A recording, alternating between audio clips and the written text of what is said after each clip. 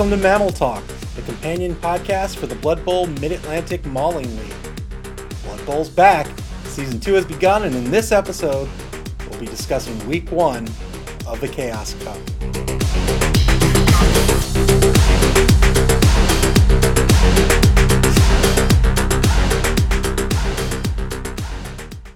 This season, we're changing the podcast format to be a weekly discussion of the league and the game of Blood Bowl.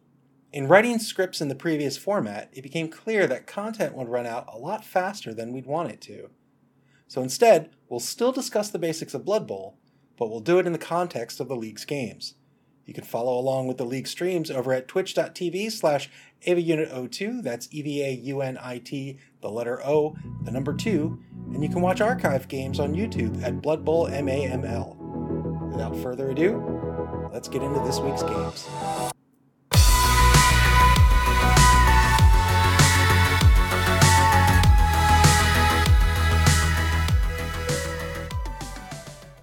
I'm EvaUnit2, and I'm here today with Clyphus. Clyphus is the current Battle Bowl champion, and he is in first place in the Season 2 Chaos Cup. How you doing today, man? I'm doing really well. What about yourself? I'm doing pretty good. I'm glad Blood Bowl is back. I've been hankering to play. Me too. I feels like forever since the Battle Bowl ended and this one began. Yeah, I agree. I'm glad to get back in. The Battle Bowl was super fun. Mixed leagues are always wacky. I'm glad to get back into standard play, though. I'm a little more comfortable with that. So we'll see how the other teams adapt after playing mixed teams. Mixed teams are complicated. They're really hard. Yeah, that was nuts. There was so much going on with every team. People would have 8 different positionals on a team. Yeah, that was intense. Yeah, it's hard to wrap your head around. Really hard to perform well, and so congratulations on your win in the Battle Bowl. Thank you. All right, we are in a new season. It's Season 2 of the Mid-Atlantic Mauling League. If you are unfamiliar, there are 4 competitions in a season. 3 of them are opens. Everyone is invited to play, whether they're new or veteran players. The 3 winners from those competitions will go on to the Blood Bowl. The Blood Bowl is an invitational. It's the championship competition. So we've kicked off the Chaos Cup. We're in the middle of Week 1. 3 games have been played so far. We have 2 games left in Week 1. One of them will be tonight at the time of this recording. First game this week was a minor matter at Knee-High to Nuffle. Knee-High to Nuffle, that's your team, right? That is indeed my team. So my Chaos Dwarf team for the year and for the season, I guess. So yeah, and going up against a minor matter and his Underworld team. Yeah, that was a very good game. Obviously, you're in first place right now with a TD differential of 3. You won 3-0 in that game. How do you think that game went from your perspective as a Chaos Dwarf coach? Other than one minor little issue, it went really well for me. I got very fortunate with some of the dice rolls. You know, I was getting a lot of armor breaks, especially in the first half. So that was very beneficial, getting some good possessions and being able to move the ball. And the matchup, Underworld has a lot of goblins, which have dodge. They're very evasive right. for, most teams, but against dwarves with block and tackle, as opposed to one side of the die being dangerous to a goblin, 3 sides of the die are dangerous to a goblin. So that was very beneficial to the Chaos Dwarves. Sure. That's a good point. I think Underworld teams are they're not bad teams by any means, but man, I think they are one of the hardest teams to play, especially at low TVs. They are just so brittle. I think in order to be successful, A, coaches have to get really clever with their play, and B, just survive that first game or two. And in both our Underworld matches so far this week, that did not happen. Yeah, that's definitely true. Both of the Underworld teams took a little bit of a beating, took some injuries, had a lot of stuns and KOs, which, given that the majority of their players have an AV of 7, that's a little bit to be expected, especially if they can't stay away from the other team, which, is a little bit difficult when you've got to move the ball. It's very true. Artificial Bunny was the coach, or is the coach, of A Minor Matter. He's new to the league. He's not new to Blood Bowl, from what I understand. I think he went into this. I think he went into this well. It's not often that I say people get boned by the dice. A lot of times in a dicey game like Blood Bowl, people blame the dice. But man, he did not have good rolls in this game. No, I mean, that certainly, I like to take credit and things but there was definitely a lot of the dice, especially like I said in the first half, that were not going, in his favor, and that cost him a few very important positions there early on, and got some very unfortunate KO stuns and injuries.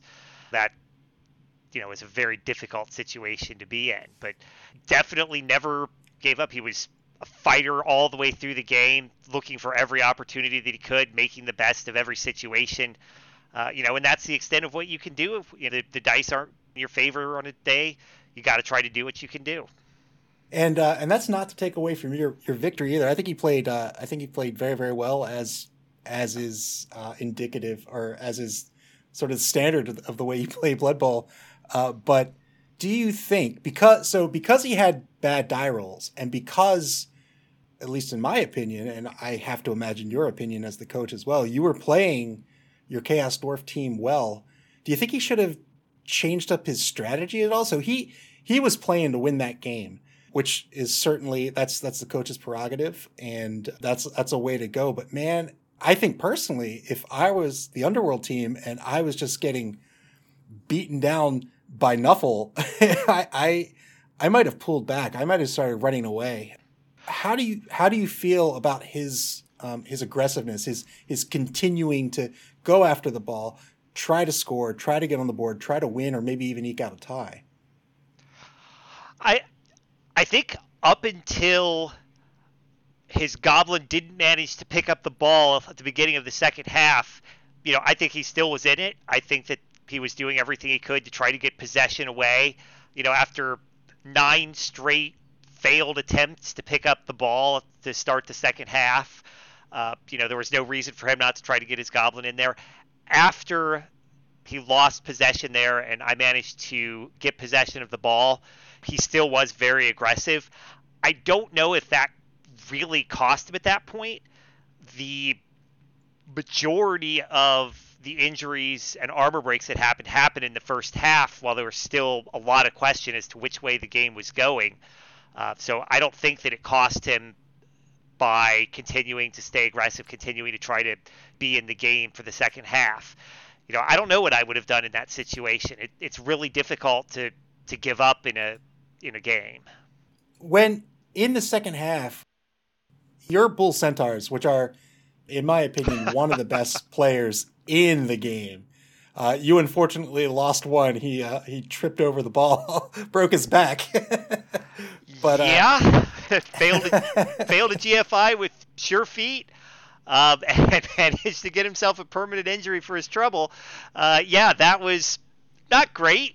That happened towards the end of the first half, and that significantly changed how I was able to play the second half, because I no longer had the other Strength 4 player to try to work with. So I had only Strength 3 players, as my other Bull Centaur was trying repeatedly for about 4 straight turns to pick up the ball before he finally gave up and let a Hobgoblin have a chance.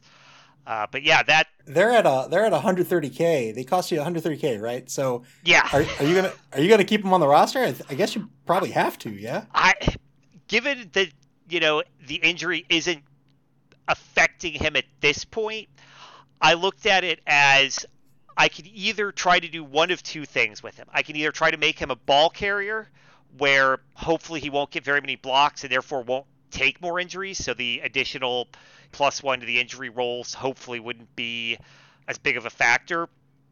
Or I could just continue to use him, not let him get the ball, let the other Bull Centaur hopefully score, get a few levels, and then if I ever have the money, replace him at that point. But 130K, you're talking, maybe 3 games worth decent winnings from games. that's a lot to ask. So with the injury he's got, certainly for the moment, he's sticking around. Next game, he's out anyway. So, but I imagine you'll see him back in game 3. It's unfortunate, too. He's the one, it was the other Bull Centaur, Boulder Dash. He's the one that gained the SPP. Blasphemy, he's got nothing. So he's that much further away from leveling up, maybe picking up a skill that might mitigate that injury, like a block or something. Yeah, I mean, he's definitely going to need that, and he's going to be farther behind. So depending on what I decide to do, game 3, he may wind up trying to score to, pick up some SPP, hopefully move him on towards being more useful. Because, yeah, that's the thing. He was injured relatively early in the game, didn't get any SPP, didn't get any injuries, didn't score any TDs. So, yeah, that's going to put him farther behind. But hopefully not so far behind that he won't be able to catch back up. I guess we'll see. There's still at least 4 more weeks just in this competition alone. So I guess we'll see what happens to him. It's my team's an Elven team. I fully expect half of them to die, just to die. So I don't know what it's going to be like to have somebody who's on the bench and then pull them back up and then maybe make a career out of them. I think Artificial Bunny early in the second half. So speaking of the Bull Centaurs, fantastic players. They have a movement allowance of 6. They have a strength of 4, which gives them a straight up 2-die block on most players. They have an AV of 9, so they're resilient. They have sure feet. They have, what else do they have? Sprint. Thick skull. Yeah. Thick skull. So they get 3 GFIs and they get a free reroll on one of those. Their big weakness, of course, is their AG of 2. So if you can get the ball in the hands of a Bull Centaur, that's a very strong ball carrier to have. And you alluded to that earlier when you mentioned maybe getting one of them out as a ball carrier. But I think Artificial Bunny really honed in on that weakness in the beginning of the first half. You had an AG of 2. That means it's a 50-50 for you to pick up the ball. You just couldn't do it. And he got so close to snatching that ball away and getting a TD early in the second half. I thought that was really smart play on his part. Oh yeah, that move with getting his team down the middle while I was just struggling to pick up the ball, getting that goblin in. That ball was definitely greased or something because it could easily, his goblin could have leapt in there, picked up the ball, stepped out, scored a TD that turn. But unfortunately, the goblin had just about as much luck as everybody else had up till that point. So it didn't work out for him. But that was a great strategy. And, this goblin just sneaking all the way back there because I was struggling to pick up the ball really worked out. Yeah, and after all is said and done, he had how many injuries were in your game? 5, was it? There were 5. If you include my dwarf getting injured by a rock being thrown in the very last kickoff event of the last turn of the game, there were 5 injuries. So that was lots of injuries that game. I don't know if a lot of coaches know this. I often treat the stadium upgrades as money sinks. If I have too much money in my treasury, I'll just get a stadium upgrade. But there is an upgrade that will negate that kickoff event entirely. I think it's called a security gate. Yep. And if I ever at this point, I have at least one Bull Centaur that I could replace before I'd probably want to look for stadium upgrades or anything like that. So we'll see. Like all the other coaches, you never feel like you have enough money at the beginning. Even if you roll well on your game, chances are you're not going to wind up with everything that you want. It's true. It's very true. That's often why a lot of coaches will favor fan factor. Fan factor is a factor. What a poor choice of words. Is a factor in your earnings at the end of the game. I think what was interesting about your game against Artificial Bunny and A Minor Matter is even though he had a ton of casualties, if you look at his roster, he went into it with 12 men. He came out of it with 11. So he's ready to go for week 2. And I think that's, especially for new coaches, I think that's something to keep in mind with these. If you are not injured, if you don't have a permanent injury, rather, you're good to go. Like, yeah, you might be down the game. You might be down to 8, 7, 6 players. I think at one point he was down to 6 or 5 players on the pitch, maybe less. Something like, yeah, there was a time I think he had 3 injured and 3 KO'd, something like that. Maybe it was 2 KO'd, but yeah. Yeah, it might be tough to win the game, but so long as you're not injured, or of course dead, you're back in it next week. So maybe his aggressive play style wasn't so bad. Again, at the beginning of the second half, he went in very, very quickly to take advantage of your low AG. Almost pulled it off. I was rooting for him. Yeah, everyone was rooting for Bud. That's right. But it didn't work out. But if it did, it could have been a very different ball game. Oh, it absolutely could have. I was very concerned about that. That was one of the big reasons why I had my Bull Centaur eventually just give up on picking up the ball, because I just wanted to get the ball in the hands of somebody who had a slightly better chance of picking it up. So, I mean, Hobgoblins still only have an AG of 3, but at that point, that seemed a lot higher than the AG of 2 that I'd been working with, so I gave it a shot, and it worked out. Sure, at least it's better than 50-50. Yeah. I noticed in the first half you were up. You went up fairly quickly, 1-0, and then I thought for sure you were going to foul. You were up a few players at that point, but instead you decided to go 2-0. Was that to intentionally gain more touchdowns? Or was that to have more control of your SPPs? Are you just averse to fouling, or did you not want to take the chance and get called off the pitch? So there wasn't a lot of advantage to fouling. The thing about the Underworld team, other than the troll, which would be relatively difficult to get an effective foul on to begin with, the players are not super expensive, and I don't have any particularly cheap players. I mean, my Hobgoblins are 40k, the Goblins that he has are 40k. I was looking at the odds, and it wasn't that great that I was going to actually take anybody out of the game with a foul. And I already I realized having player advantage, you can compound on that, but I don't think that was going to do me a lot of good. I figured I was going to get more advantage in the long run by trying to get SPP. My hope had been to get 2 touchdowns on the Bull Centaur so that I'd be able to get a level on him. Wound up getting a level on a Hobgoblin instead, which, is okay, but certainly would have rather it been on the Bull Centaur. But that was my thought process, was, one, I had enough of a player advantage that I thought that, I had a reasonable chance of being able to score again, or at the very least get some more hits in, whereas I thought if I just tried to stall or otherwise wasn't really doing a whole lot, I was kind of wasting some potential benefit to the team in the long run. And I think the cost you bring up is a very good point too. Those Goblins are only 40k. They're really inexpensive, and that frees up a coach to do more with them. Goblins, of course, are the canonical foulers. Goblin teams, are sort of kitted out to foul. But because they're so cheap, you can throw them into situations that you might not want to throw a more expensive player into. And I think that's something for coaches to keep in mind moving forward. Absolutely. All right. Game 2 this week was Tracksuit Mafia at Irish Wristwatch. Man, that Irish Wristwatch, man, those names, let me tell you. They are just so easy to pronounce. They just roll off the tongue naturally. I know they really do. Other than that one player, he's dead now. I don't have to worry about him. He is dead now. Steve, Steve, I think it was. Maybe Steve, I'm not really sure. Somebody in chat said it was Steve, but that doesn't sound right at all. It really doesn't. I mean, I don't think that makes any sense, but yeah, that was another Chaos versus Underworld, another Underworld. It's interesting to me that this competition, there's duplicates on a fair number of teams. There's 2 Lizardmen, there's 2 Underworld, there's 2 Necromancer, and then more of a kind of category, there's 2 Elf teams and then 2 Chaos teams, Chaos and Chaos Dwarves.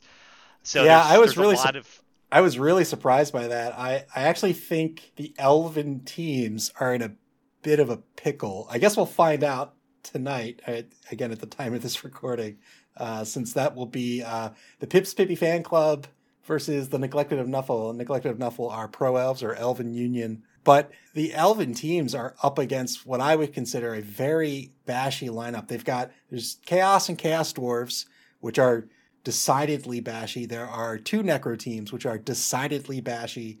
And then you have Underworld, which could be kitted out to be bashy. So I guess we'll see how the Elven teams play out. They're certainly not at a disadvantage.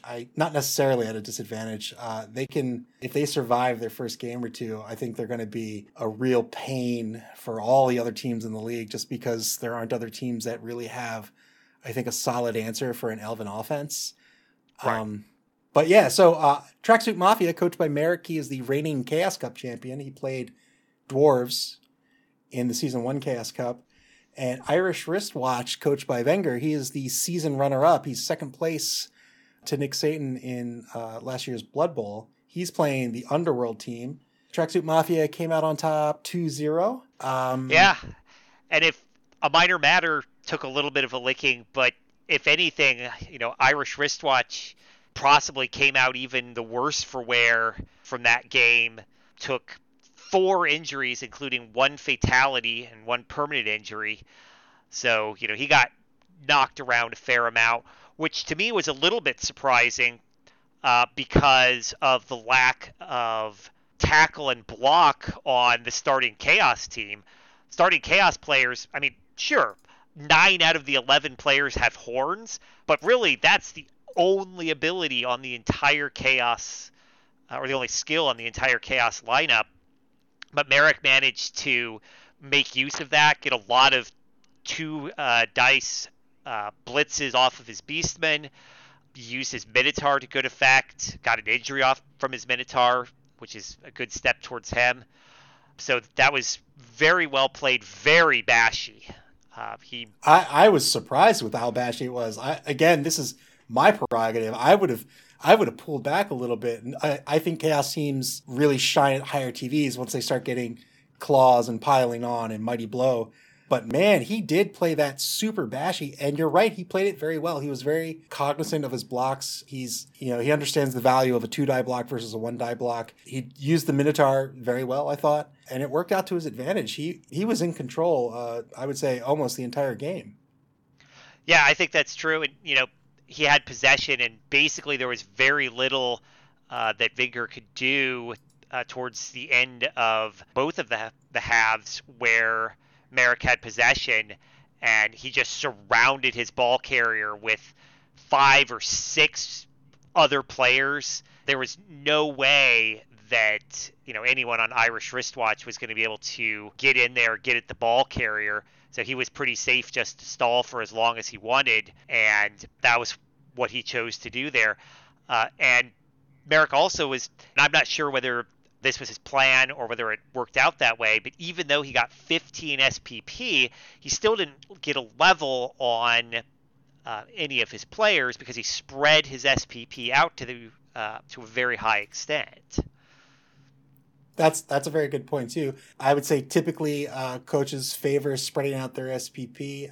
Again, this is part of the game. This gets deep into Blood Bowl strategy, but picking up that first skill, depending on your team, is often pretty important. Oftentimes you'll see coaches go after that first skill right out of the gate on game 1. He, whether deliberately or otherwise, he's spread out his SPP very well. He's got 5 SPP each on 2 Beastmen. He's got another Beastman with 3 SPP. He's got 2 SPP on that Minotaur. So he could be looking at multiple level ups game 2. Oh, yeah. That'll give him some choice, right? Like he can decide, all right, I've got 3 guys to level up. Maybe this Beastman's becoming a blocker.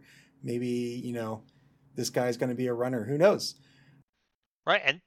And that's an interesting question as to, for the next game that Merrick plays, whether or not he'll put the 3 Beastmen who have SPP on them, whether he'll use them in a way, whether he'll try to score with them, whether he'll try to use them for injuries to try to get that last couple of SPP. Whether if he has possession and can't score, whether he'll try to have one of his Beastmen actually make a pass just to get the 1 point that they need to get that last point up to level 1 or level 2. Sure, yeah, and with the AV of 8, that's the lowest AV he has on the team. I have to imagine if he's going to put them out there, coaches are going to mark those high SPP players, and try to shut down that level up. But I guess we'll see. Yeah, absolutely. And for Irish Wristwatch, still got 7 SPP, and the fact that all of the SPP that he got is on his Skaven as opposed to being on a Goblin or something like that, I think is going to be helpful for him. Generally, at least I would think for these teams would probably want the the SPP on your more durable players, on your more expensive players. Like we were talking about, there's not really super durable players on the Underworld team, but getting it on your thrower and on your blitzers and things like that certainly gives you more options. Yeah, and I think he'll be better for that. He's got 2 SPP on one of the blitzers and 5 on one of the throwers. And I think that speaks to Wenger as a coach. Again, he was the runner-up last year. I think he played, honestly, I think he played this Underworld team as good as anyone could. They're very brittle. I think they're really tough to get started. When at the low TVs, they're so brittle and they don't have the strength. But again, he had the presence of mind. I assume he had the presence of mind to put the SPP where he wanted it. His injuries ended up being one. He lost a Goblin. Who cares, right? 40K, and then he has an injured Skaven lineman. Again, who really cares? The unfortunate part is he started with a 12-man line. He'll be down to a 10-man line going into week 2, so he'll have to pick up a journeyman. I imagine he'll be fine with that. But I was really impressed with how he played this Underworld team, despite losing the game 0-2. This is such a tricky team to play. You've got to, people understand Skaven, right? They're fast. If you have a thrower or a catcher, they have options. They're hard to catch. Understood. You get dodge on one, now they're hard to knock down. Everybody gets that. Goblins, people understand a little less, but they're super cheap. They have stunty. They have dodge. They can breach a defensive line or even an offensive line very easily. On offense, they can breach a line, receive a pass, or just take a handoff, breach a line, and score. On defense, they can breach a line and come in for an assist very easily. We saw Wenger do that in the Batter Bowl as well very effectively. But there's also the Troll. The Troll can throw these goblins, and he tried to do it. But his mistake here as a coach was that he didn't feed Worcestershire before the match. That was the problem. That's a problem a lot of coaches, that's a mistake they make. You got to feed them very well, right? Or else they're just going to eat your teammate. Yeah, and as we saw, that there were a lot of, events that happened, like the chance of Always Hungry eating a goblin. It's half and roll Snake Eyes. Same thing has happened to my Bull Centaur. These things seem like, what are the chances of doing that? Well, as we saw, not as low as you might think, because we got to see both of those over a couple of days, and he tried to throw that goblin, tried to use it to intercept the ball, and just didn't work out at that point. It's true. That's part of the reason why I love this game so much. But had it worked out, I think that also points to Wenger understanding Underworld teams a little more than I do, and I think a little more than most do. And I'm very eager to see where he takes this team moving forward. Artificial Bunny too. Congrats to him for picking such a difficult team to be your first team in the league. So very excited to see where these two coaches take these two teams. All right, third game of the week was Pity the Ghoul at Dead Man's Party. This was a Necro mirror match. This was Dead Fred coaching Pity the Ghoul versus Malik coaching Dead Man's Party. Both veterans to the league, both with very similar rosters. Dead Fred picked up the extra TRR instead of the extra werewolf. I think Malik brought what I would consider a typical Necro team, and Pity the Ghoul came out 2-0 in that game. I think the thing I noticed immediately when watching that game was Malik tried to play this Necro team almost like a Chaos team. He was super, super bashy with it, and Necro is a bashy team. But when you look at a Necro lineup, I would say your key players are your Flesh Golems and your Werewolves.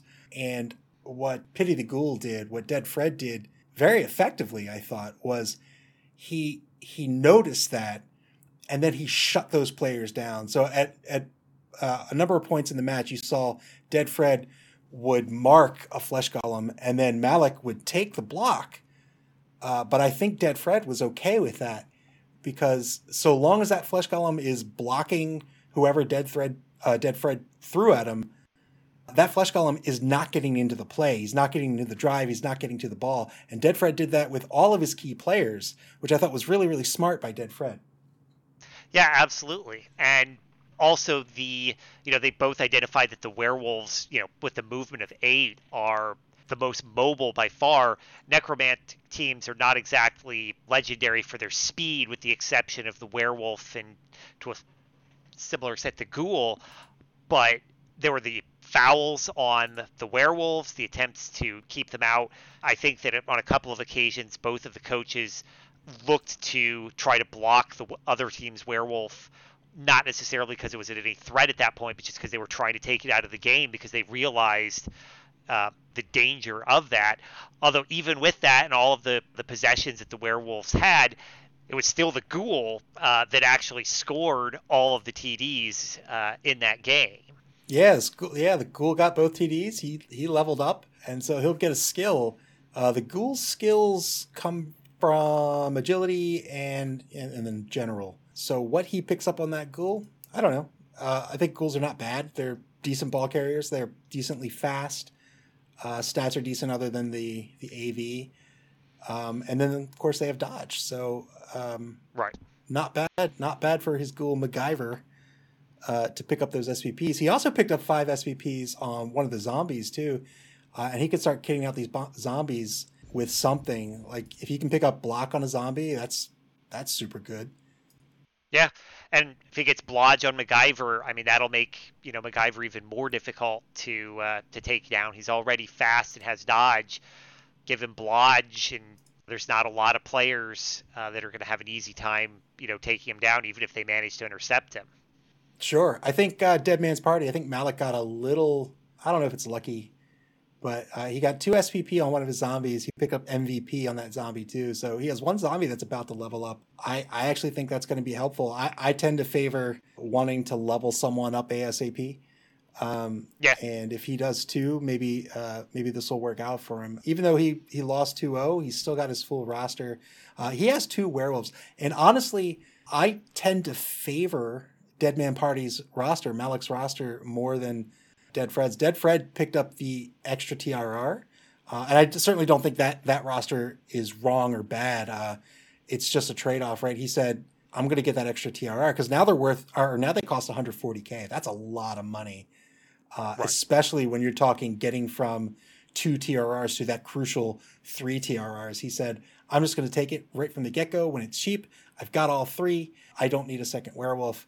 But man, werewolves are so good. I would probably do the same thing Malik did and take 2. The problem is you can't get them locked down. You've got to make sure they're always available. They've got claws, they've got frenzy. Speaking of, Malik fell into an unfortunate trap, and I think Dead Fred, after looking back on the game, I think Dead Fred did this on purpose, and I think it was very, very clever on his part. But Malik went in for the frenzy. Frenzy, if you're unfamiliar, frenzy means that if you have a push block, you have to follow up. If your first block is a push block, you have to follow up and take the block again. So he took the 2-die block, got a push out of it, so he had to follow up, and then he found himself in an uphill block situation, which cost him on that werewolf. And I think Dead Fred set up his players to do that on purpose. So that was good presence of mind by him. And it also shows sort of the difficulty of playing with frenzy, right? If you can make sure both your blocks are 2-die blocks, frenzy can be devastating. It can surf players. It's more chances to knock players down. But if you find yourself on the wrong side, oh man, now you have the potential to knock down or lose one of very few players that are critical to your lineup. Yeah. And one of the werewolves also used the frenzy to do like what you were just talking about, to get a surf in. And I do wonder whether they had an option for a knockdown the first time and chose to do the push. It's sometimes difficult to tell because the dice go by so fast. But, I've certainly seen coaches with Frenzy intentionally take a push, even if they had a knockdown option. This often comes later when they've got block and things like that and could take both down as actually a knockdown, but pass up a good block to try to get that surf to get a player out for the half or for the drive. Absolutely. That's certainly a very good tactic to take with the werewolf. I've seen that as well. I've also seen this is big brain stuff that I've seen coaches do with their werewolves. Well, they'll take a blitz, they'll get the frenzy follow-up to get that extra space out of it, and then continue movement. So they get just a little faster. And I think that just really heightens werewolves to really be worth their money. They are such a pain to deal with. Having two of them, I think, is going to help him in this competition. I think Dead Man's Party just needs to make sure that their key players don't get locked down. And in turn, I think opponents are going to be laser focused on trying to lock them down, right? Trying to make sure those flesh golems can't be a threat, trying to make sure those werewolves can't be a threat. Right. And I think both of the necromantic teams are going to be especially dangerous going into week 2 because both of them are completely intact. They're still going to be able to do exactly their same game plan. Neither of them, they didn't just not lose any critical players. They didn't lose any players. There were no injuries. I don't even think there were any injuries that had to be regenerated in the game. I think that both of them just didn't have any actual injuries. So they're going to be going into week 2 with their full lineups, possibly being able to buy even a 12th player if they choose to. They both have the money in the bank right now to buy another player if they choose to. Yeah, and that's really the thing that makes Necros such a pain, right? You work so hard to injure a player, and then the Necromancer just says, nah, not today, sorry. Yeah, and it worked out, and both of them, like I said, they're going to both be able to move on to the next game, and we'll have to see what MacGyver levels up into, and that might give us an idea as to what Dead Fred's intent is to kind of kid out his team in the long term. Yeah, I agree. I think the success for both these teams is really again, I've mentioned making sure your key players are in the drive, but also making sure you're taking blocks that forward whatever your strategy is, right? If you're in a cage and you're trying to open a hole, then take the blocks to open up a hole. If you are in a screen and you're trying to keep your distance, then make sure you're taking that blitz to get you into position to get a bunch of additional blocks with 2 dice, and not take the arbitrary blocks. It's easy with a bashy team to just go in and just hit everyone that's right in front of you, but with a team like this, where you only have 3 or 4 players that are really doing the work, I think it's all the more critical to make sure that whatever blocks you're taking are forwarding whatever your game plan is. Yeah, absolutely.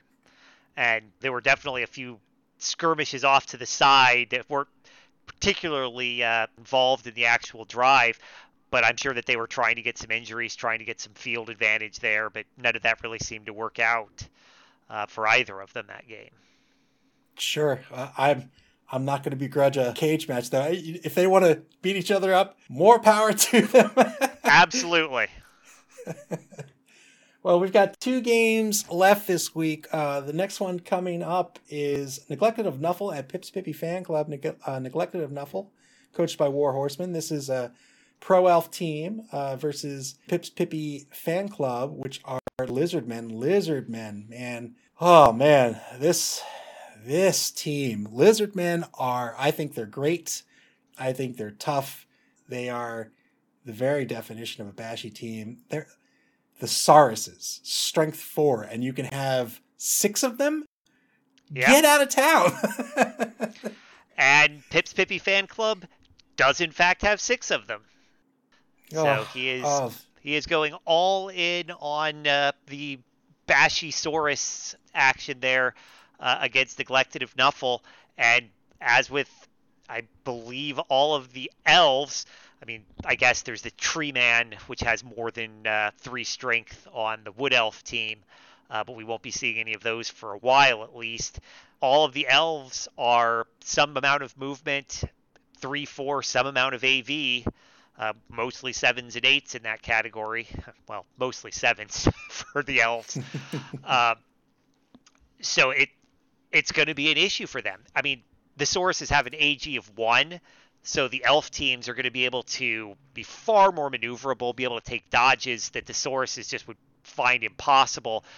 And also the speed on the elven teams is going to be a little bit faster.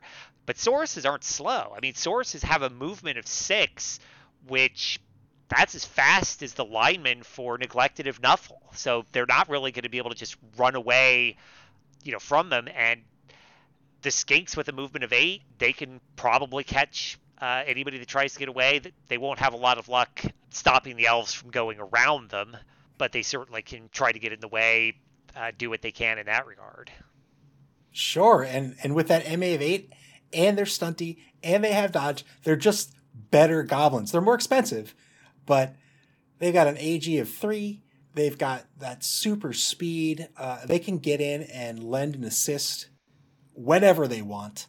They are decent in the passing game. They're decent ball carriers. The Sauruses all have that strength of 4. Not only do they have a strength of 4, but they have an MA of 6, which is not bad. Their big weakness, of course, is their AG of 1. And then he's got the big guy, the Kroxigor. He's got the Mighty Blow and Prehensile Tail. So that Prehensile Tail can subtract 1 from a dodge, but I don't know how effective that will be on the Elven team. That can basically lock down maybe a less agile player, but with everybody on the Elven team having an AG of 4, it's certainly not bad.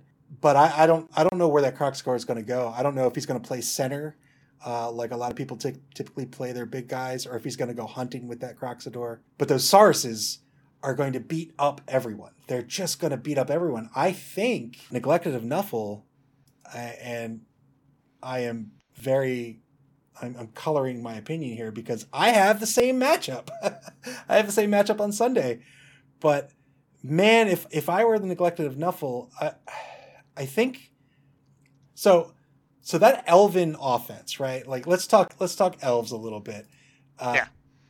An Elven roster, everybody's got AG of 4, right? So this is super duper powerful. This is wackadoo powerful. So powerful that it's been nerfed in the BB 2020 rules. But that's not what we're playing. We're playing LRB 6. So AG 4 across the board is insanity. They're fantastic ball carriers.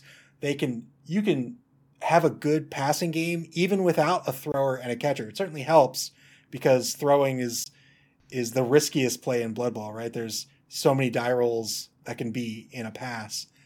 Right. But they are such a threat, and you combine that with their speed. Now, pro elves aren't the fastest elves, but they're still decently fast. You combine that with their speed, and it is just really hard to stop them from scoring unless you also have the speed and the agility to match. So I don't think they're going to have a problem scoring on offense, even if they go down a few players. It's just so hard to do. I think on defense, that's the problem, right? They're, almost AV of 7 for everybody on the roster, going up against this incredibly strong Lizardman team. I'll tell you right now, my game plan is to just zone it out, right? I think you keep the offense to 1 blitz a turn. Anything more than that, and you're giving up your strategy to the dice, right? Yeah. I think you don't have a choice but to zone them out. I think you stay back and you just don't get hit. Even if the Lizardmen score, so long as you just slow them down a bit and you don't get hit, I think that's a win on defense. Yeah. And especially with Neglected of Nuffle's team, he's got 2 throwers, 3 catchers. Sure, he's got the blitzers and stuff like that. Maybe they'll try to go after, a skink here and there or something like that. But I would be very surprised if he's trying to put his blitzers toe-to-toe with a Saurus unless, for some reason one Saurus goes wandering off by itself and happens to get in the way. But, you don't want to be sticking around getting tied up by a bunch of Sauruses because Sure, if there's one, okay, you can step back and you've got to dodge, that you only fail on a one. But if you get a Saurus on each side of you, then things can get a little bit hairier and you can get boxed in pretty well and have some trouble getting away. But I Sure, I certainly think it agree. looks like Neglected of Nuffle is looking to have a passing game here, and if he, like you said, just has a little bit of a line of skirmish there, tries to stay back for the Sauruses, but with the ability to have three catchers all over the pitch and two throwers, so he could easily move the ball all the way across the pitch, in a single turn. I mean, he could hand off from one thrower to the other, have the thrower go to the extent of its range, pass to a catcher, all downfield. Very easy for them to potentially score any opening that Pips Pippi fan club leaves there. I think that Collective Nuffle has the ability to potentially exploit. But like you said, it's going to be on their defense when they've got six Sauruses thundering down the field, bearing down on them. How do you do that? How do you safely put up a defense and slow them down enough to potentially bring out the win without risking all of your AV7 players up against strength 4 blocks turn after turn? Yeah, I think if on defense, again, I think if you just stay alive, you've done your job. But if he wants to get tricky about it, I think if he wants to try to funnel Pips Pippi fan club down a wide zone, so if you can get the offense down in a wide zone, you've basically cut off their lateral movement, which means you can collapse your defense down and go 2 deep, 3 deep, right? And you're so Right. fast that if they want to move laterally, you can do that too, no problem. If he can sort of trap the Lizardman team, the Pips Pippi fan club, into a wide zone, he does have those two blitzers with sidestep. Now, sidestep, of course, is always great on a receiver, but on something like a blitzer, that's really good too. If you can just find that crack, if you can find that opening to take a blitz, you can take what might be a risky blitz, say like on the corner of a cage, and be okay with it, because when you get blocked down, you get to choose on a push, you get to choose where you're going, and you can just push yourself right back out of the cage. So you don't have to worry about those multi blocks that you typically have to worry about when going in on a cage. So I think this could be a real threat to sort of steal the ball away from a cage if he can pull that off. Absolutely.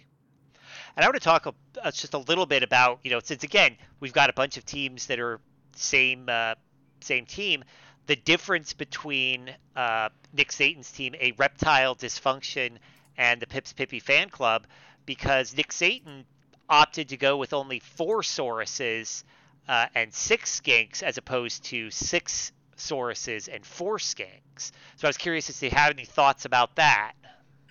Man, I think what he is, so I think going with so many skinks, he is looking for ball control. I think on offense, he's looking for options to move this ball around the pitch.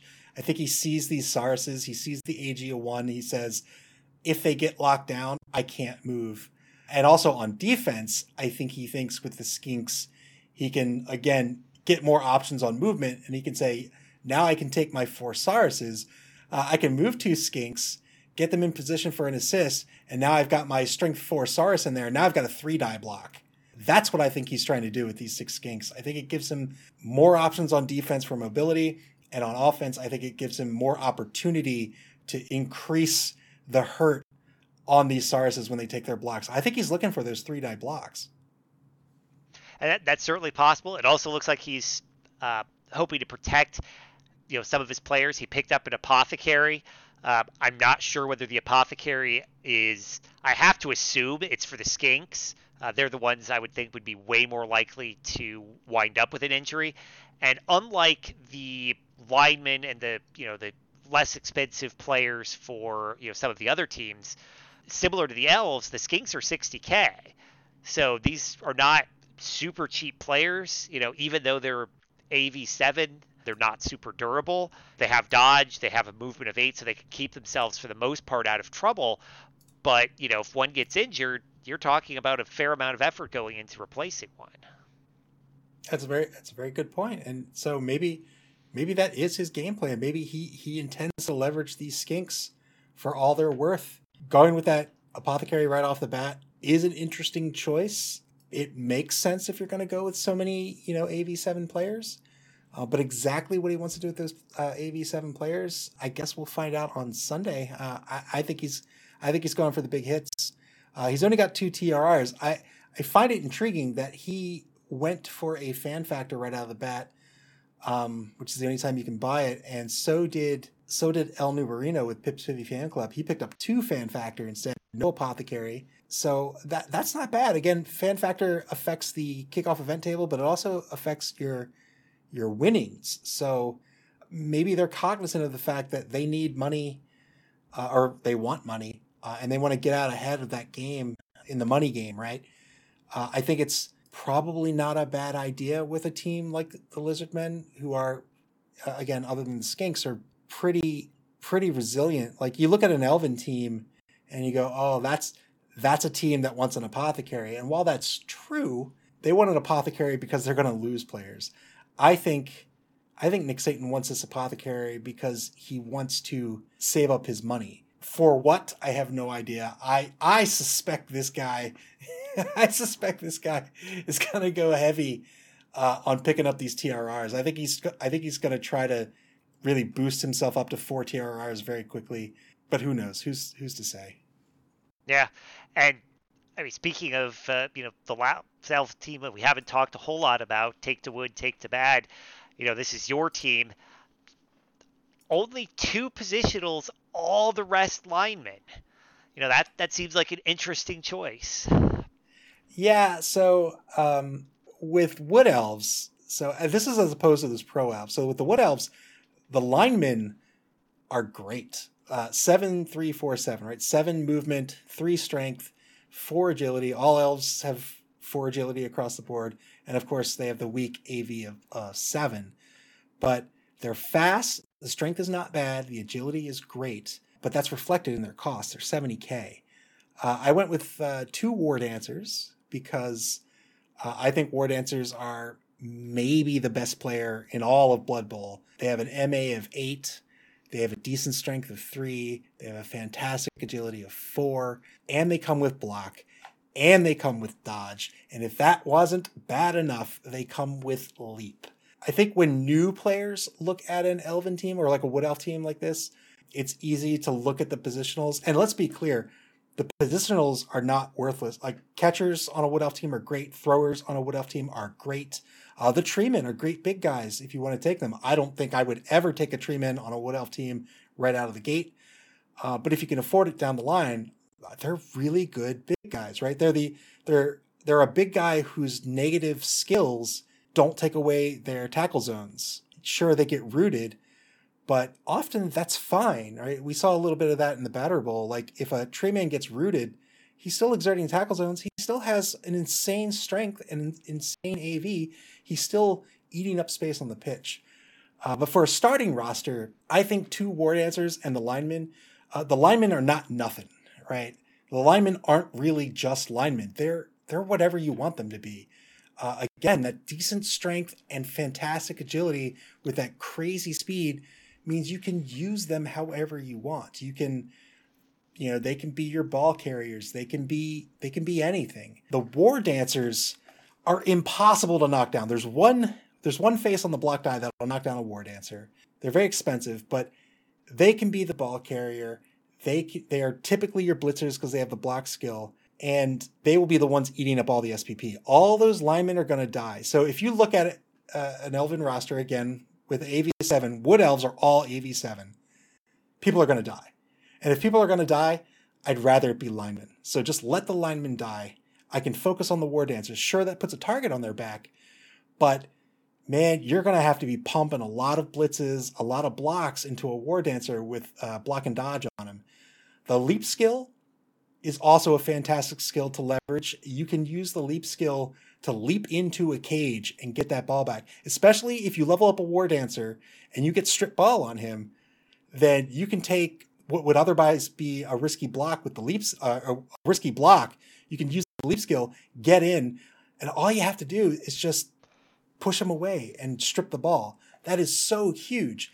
And if we talked about this a little bit with with the other Elven team, Neglected of Nuffle, if you can funnel a team to a wide zone, so if this Wood Elf team can funnel a team to a wide zone, and maybe they set up a half cage on the sideline or something, whatever, they get the ball carrier to the sideline.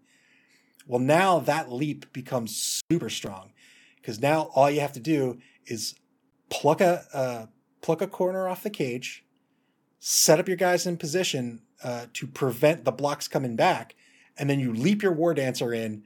You can surf the ball carrier, you can strip the ball, you can do whatever you need to do to get rid of that ball. And I think a lot of people take that for granted when it comes to a Wood Elf team. They don't realize just how strong those War Dancers are, and they don't realize that the linemen are really good, even if they're your quote-unquote throwaway player. They're still super expensive. That's the big failing of this team, in my opinion, right? Everybody's AB7, everybody costs an arm and a leg, but linemen can still do their work.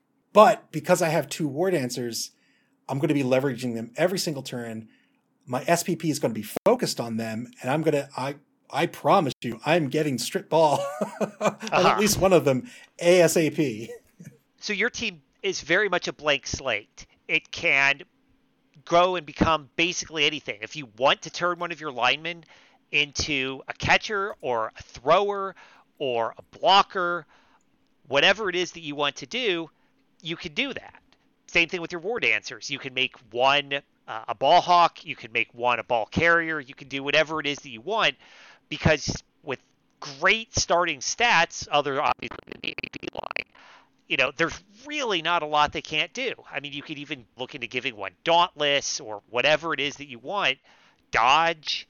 Your options are basically limitless, because the other advantage that your linemen have as compared to most is they've got normal agility. So you can give all of your linemen dodge if you choose to.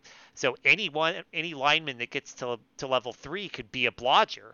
And that then means not just your War Dancers have that, but you could have a couple of linemen with whatever skills you think is appropriate, whatever it looks like the competition is going to require. If you see other teams going in a certain way, and you decide, I need, maybe you decide you need somebody who has Dauntless to go up against all of these Sauruses and Chaos Warriors and whatever else. That's something you can do as well. Yeah, and I tell you, if any one of these guys, I mean, everybody's such an easy ball carrier that spreading out the SPP as I see fit is a fairly easy task. But if any one of these guys gets the ability for a trait upgrade, like a MA strength agility, on players like this with a stat line of 7347 or with the War Dancers 8347, any upgrade with the maybe not an AV upgrade, although that'd be fine too. But any upgrade is a killer, right? If you go from AG4 to AG5, that's a killer. Strength 3 to Strength 4 is a killer. If you go from Speed 8 to Speed 9, that's a killer. So, if I can get lucky on die rolls, or if either of us for either of our Elven teams can get lucky on die rolls, that can turn an already decent Elven player into a powerhouse. Yeah, I mean, basically make yourself your own gutter runner, except with a strength of 3, block, leap, so you can give yourself even more options to get around the defenders.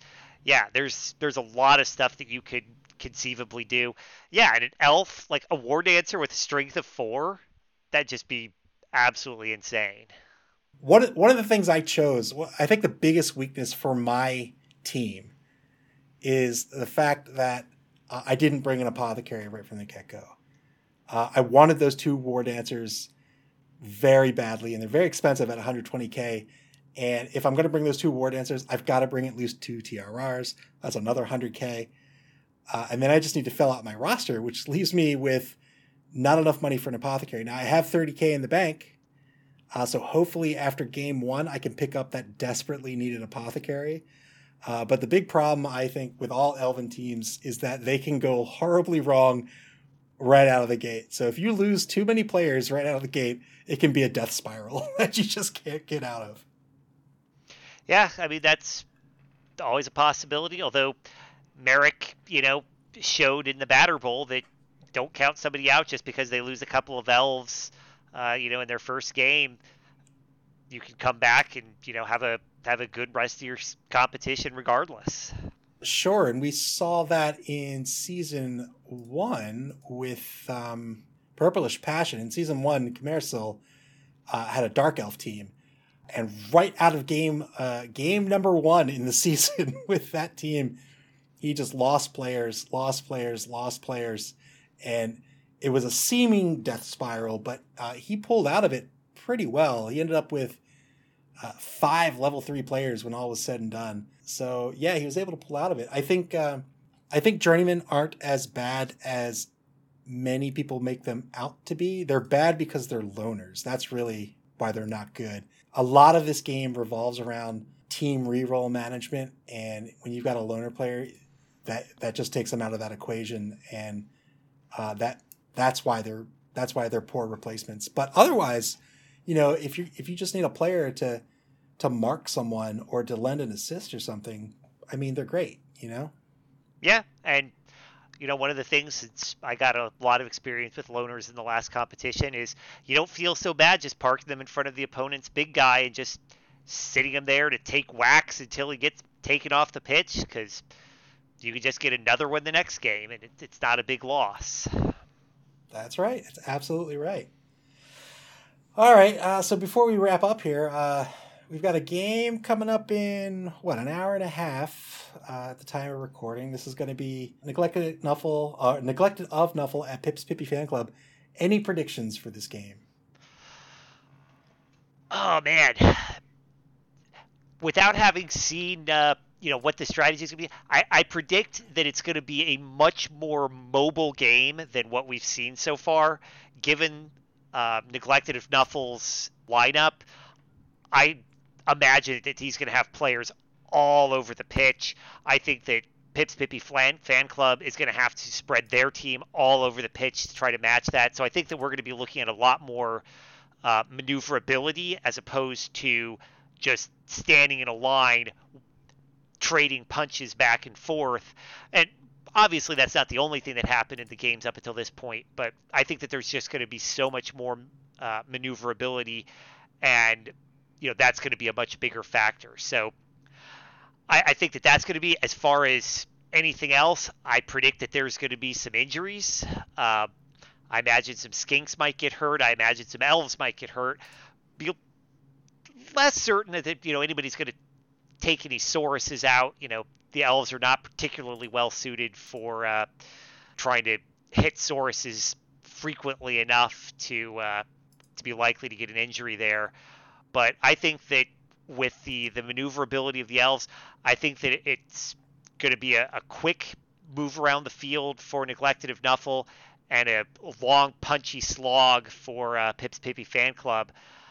And I think it's going to a certain extent, wind up as to which player can get the better field position, which one can better predict where the other is going. It's going to carry the day.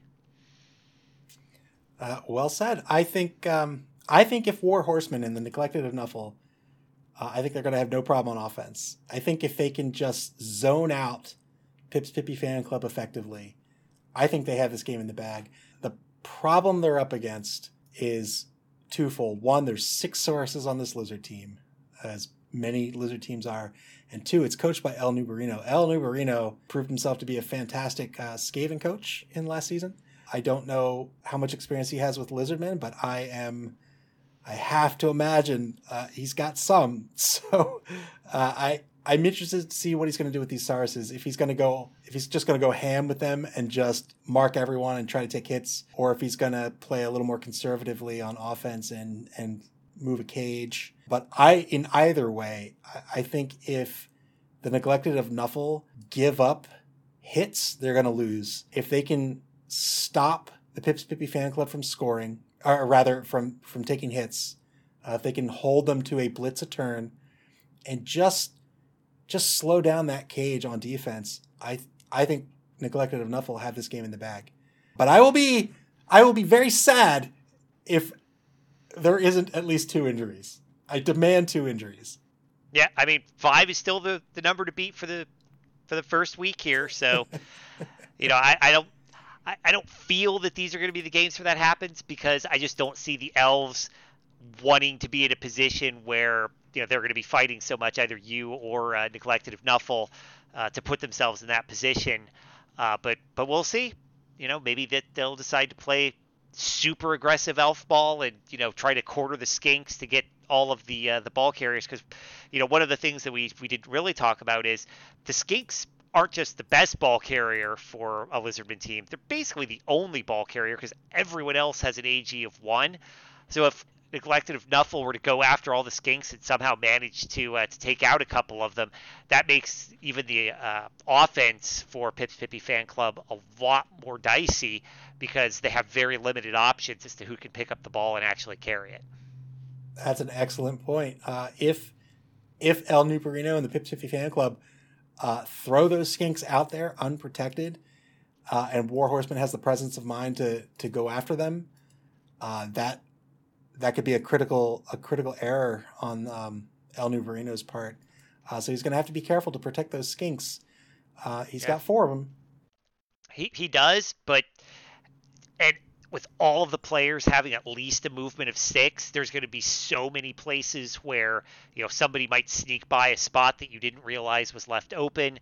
And if I was Warhorseman, and I had the opportunity to go after a Skink that wasn't going to put me right next to a Saurus, I would probably go for it, certainly with my Blitzers, because if you manage to take one out, that's a huge boon to your team, and makes both offense and defense a lot easier for you.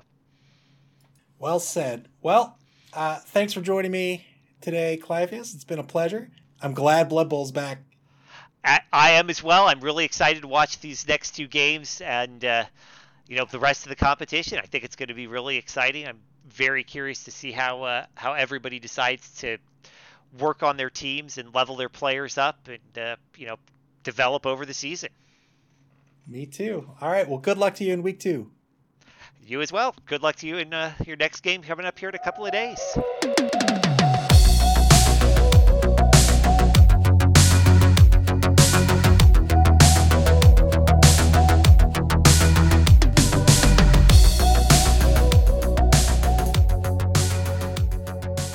That'll do it for this episode.